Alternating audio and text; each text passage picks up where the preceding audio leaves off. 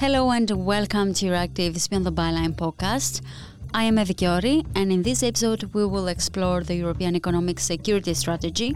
So join us as we discuss what it entails and why is China indirectly at the heart of the discussion.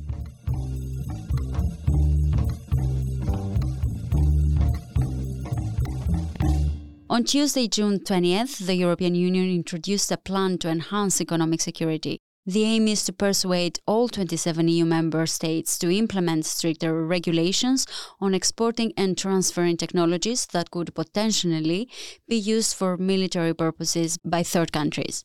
The plan suggested stronger export controls and screening of outbound investments related to critical technologies. The document refrains from explicitly mentioning China, but emphasizes the importance of collaborating with compatible nations and implementing a de-risking strategy to reduce dependence on China in economic matters. Now, this topic is more than just economic matters, as it includes geopolitical and technological implications as well. But first, let's start with breaking down what is the European Economic Security Strategy and what is its purpose. So the Economic Security Strategy is a communication by the Commission in which the Commission basically lays out its thinking on economic security for the EU. János Allenbach-Amann is EURACTIV's Economy and Jobs Editor. So economic security is a concept that has gained popularity in recent times because we have realized that the economy has security implications, national security implications. It's not only about getting rich or not being poor anymore. So what the Commission looks at in specific here is risks to supply chains. The supply chains can be disrupted, as we have seen in the past years, a specific focus there on energy. Then the cybersecurity of critical infrastructure. We can think maybe of the electrical grid or mobile networks. Then technology leakage, so that some essential technologies that European companies are developing, that it leaks outwards to other countries. And then fourth, the fact that economic interdependencies can be weaponized. We have seen that, for example, between Lithuania and China, when Lithuania allowed Taiwan to open a representative office in Vilnius, and then China basically blockaded Lithuanian imports and exports. The strategy is still quite vague. It's a conversation starter. It's really just laying out the thinking, because there will be a European Council where the European heads of state will meet next week, and there this should basically start the conversation and lay the groundwork for them to then give a more specific guidance also. And the key words in this plan are de-risking economic dependencies. But what does this mean in practice? Russia's invasion of Ukraine last year was quite the wake-up call, I think, especially when it comes to energy dependency, which largely now has been mostly cut.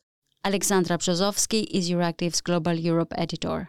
However, what the Russia case did was to make everybody more aware that that's not the only weak link that exists. So the proposal does not mention China directly, and the Commission is very careful not to say exactly that. But decisions relating to economic security that will be taken with such a geopolitical filter, for sure, Beijing is one of the key actors in that thinking. It was quite interesting to see an exchange earlier this week during the presentation of the strategy document by Commission officials. A colleague in the press room asked if it's not China who's meant to be targeted with this, what actors else are meant. And it was quite telling. I mean, EU's competition chief, Margrethe Vestager, was fairly candid by saying that the obvious candidates are obviously China and Russia. So I think there should be no illusions whom this is being addressed towards, although some in the Commission might not want to say it out loud. In some sense, I think what this security strategy essentially is a first crystallization of what Commission President von der Leyen said a few weeks ago in her speech about the EU having to de-risk from China. Although the EU wants to strengthen the union's economy, the plan is quite vague, with obstacles and clashes. There is also a bit of a clash, because it is where national security clashes with the market, and the single market is basically, that's a new competence, but national security is clearly national competence.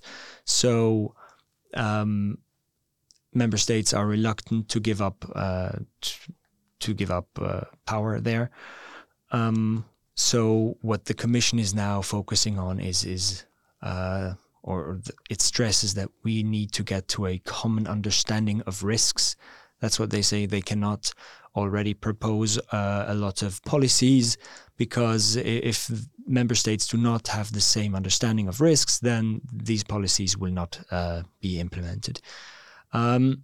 So it has a lot of language in this communication about all the things that the EU is already doing, and that it's important to also to improve trade and to have more trade relations. But the more specific parts, I would say, is that it wants to start a list of strategic technologies that are critical for economic security. On the basis of this list, then it can maybe propose policies. And the other complicated field is technology. The Commission plans to produce a further list with EU members of technologies critical to economic security, but the EU seems to be way behind in the race of the techno-industrial leadership.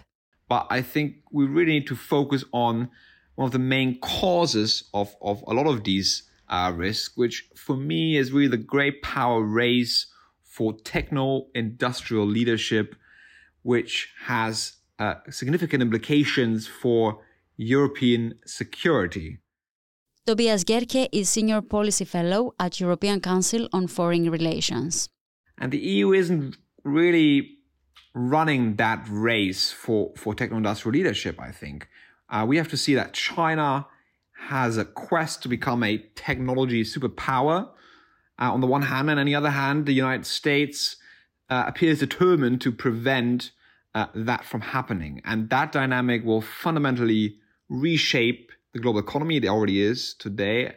And it will also challenge European security in that new economy. So rather than separate economic security from national security concerns, that was really some of the key problems in this dynamic of the economic security strategy. I think Europeans must together define where the loss of key assets and critical technologies would harm European security. The EU member states need to define in which areas they hold a critical technology edge in terms of research, innovation, and production capacities, and then organize their technology, their trade, and their security instruments to both protect and to enhance that edge, that advantage. To lay a strong groundwork for negotiations in the techno-industrial competition, the EU must prioritize acquiring extensive knowledge about industries and supply chains. Also, more knowledge about industry and their supply chains really allows for more leverage in negotiations in this new age of techno-industrial competition. So it's important to gather that intelligence. Getting this intelligence, this industrial intelligence, is really a precondition for more economic security, I think. And how we pool this intelligence that both the Commission collects through some instruments, but also the member states collect through their security instruments. So how do we bring this intelligence together and interpret it in meaningful ways is one of the biggest challenges and tasks, I think, going forward.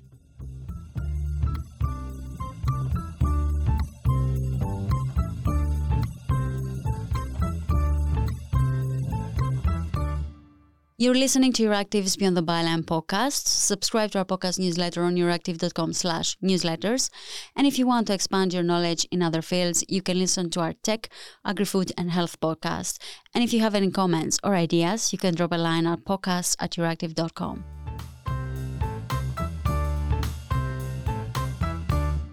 The EU will also have to revise the regulation for the foreign direct investment screening. It wants to revise this regulation by the end of the year to more effectively tackle problems like maybe a Chinese company acquiring an important European company.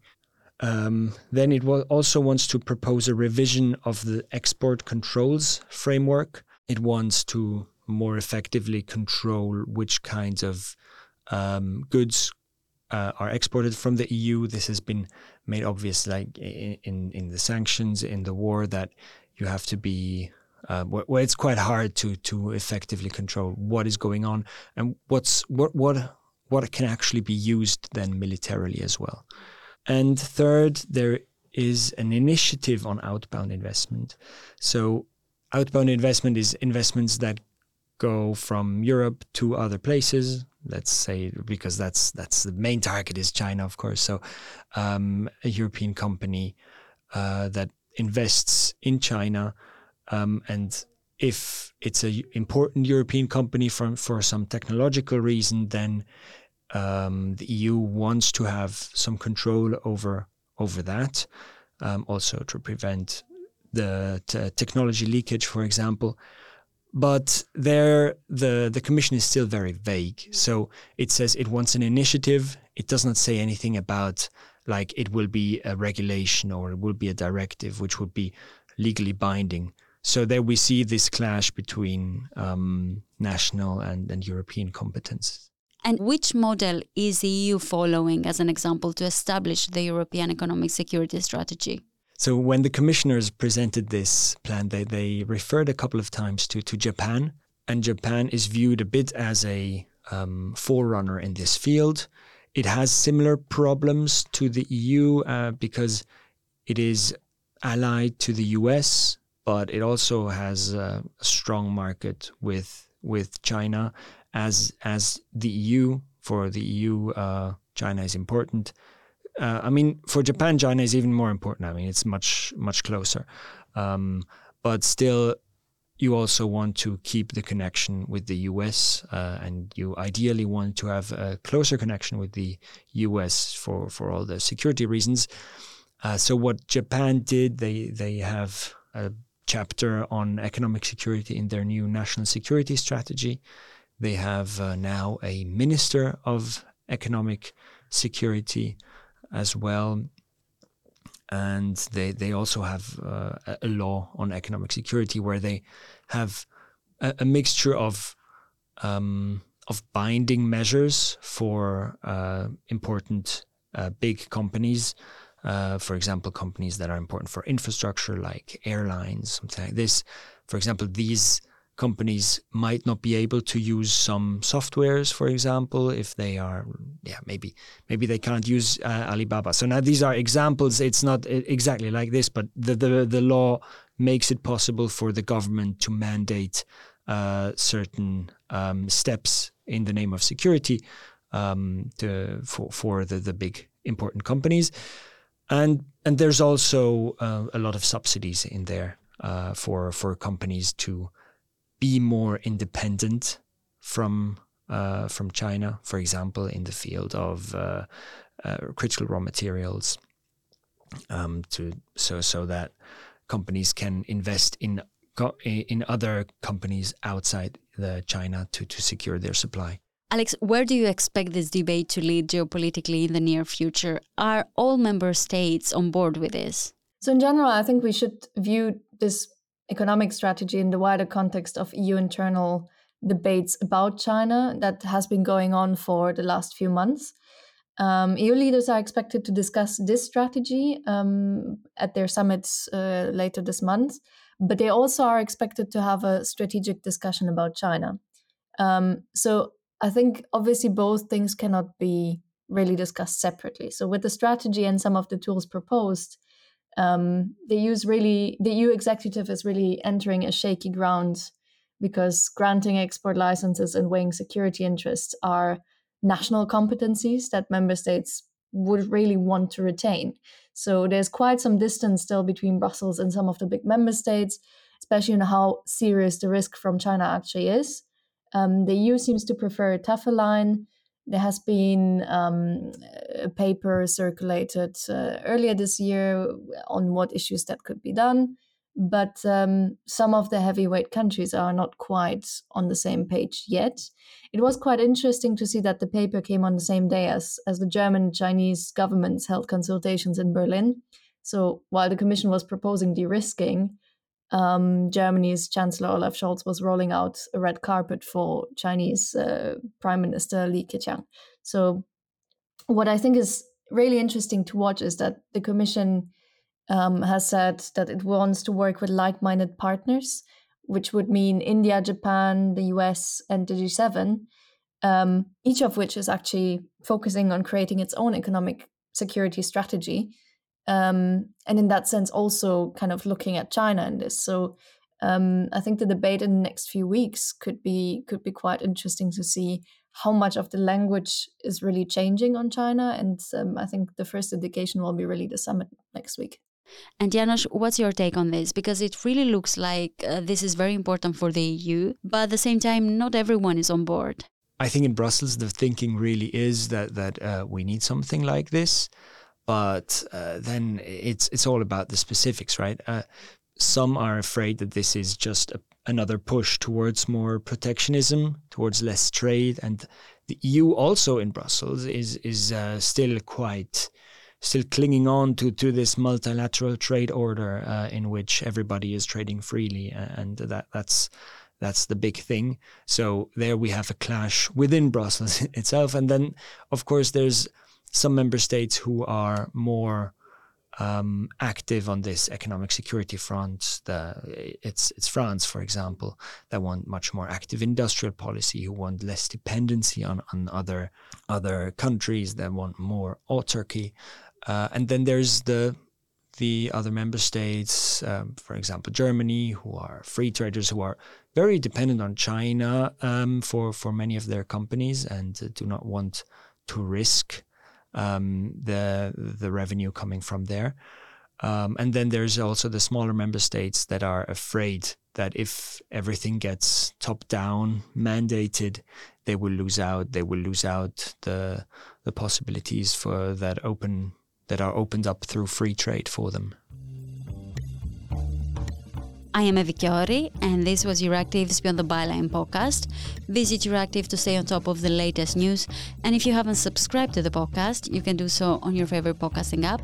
This episode was produced by myself with the help of Alexandra Brzozowski and Janos Allenbach-Aman. Thank you for listening, and until next week.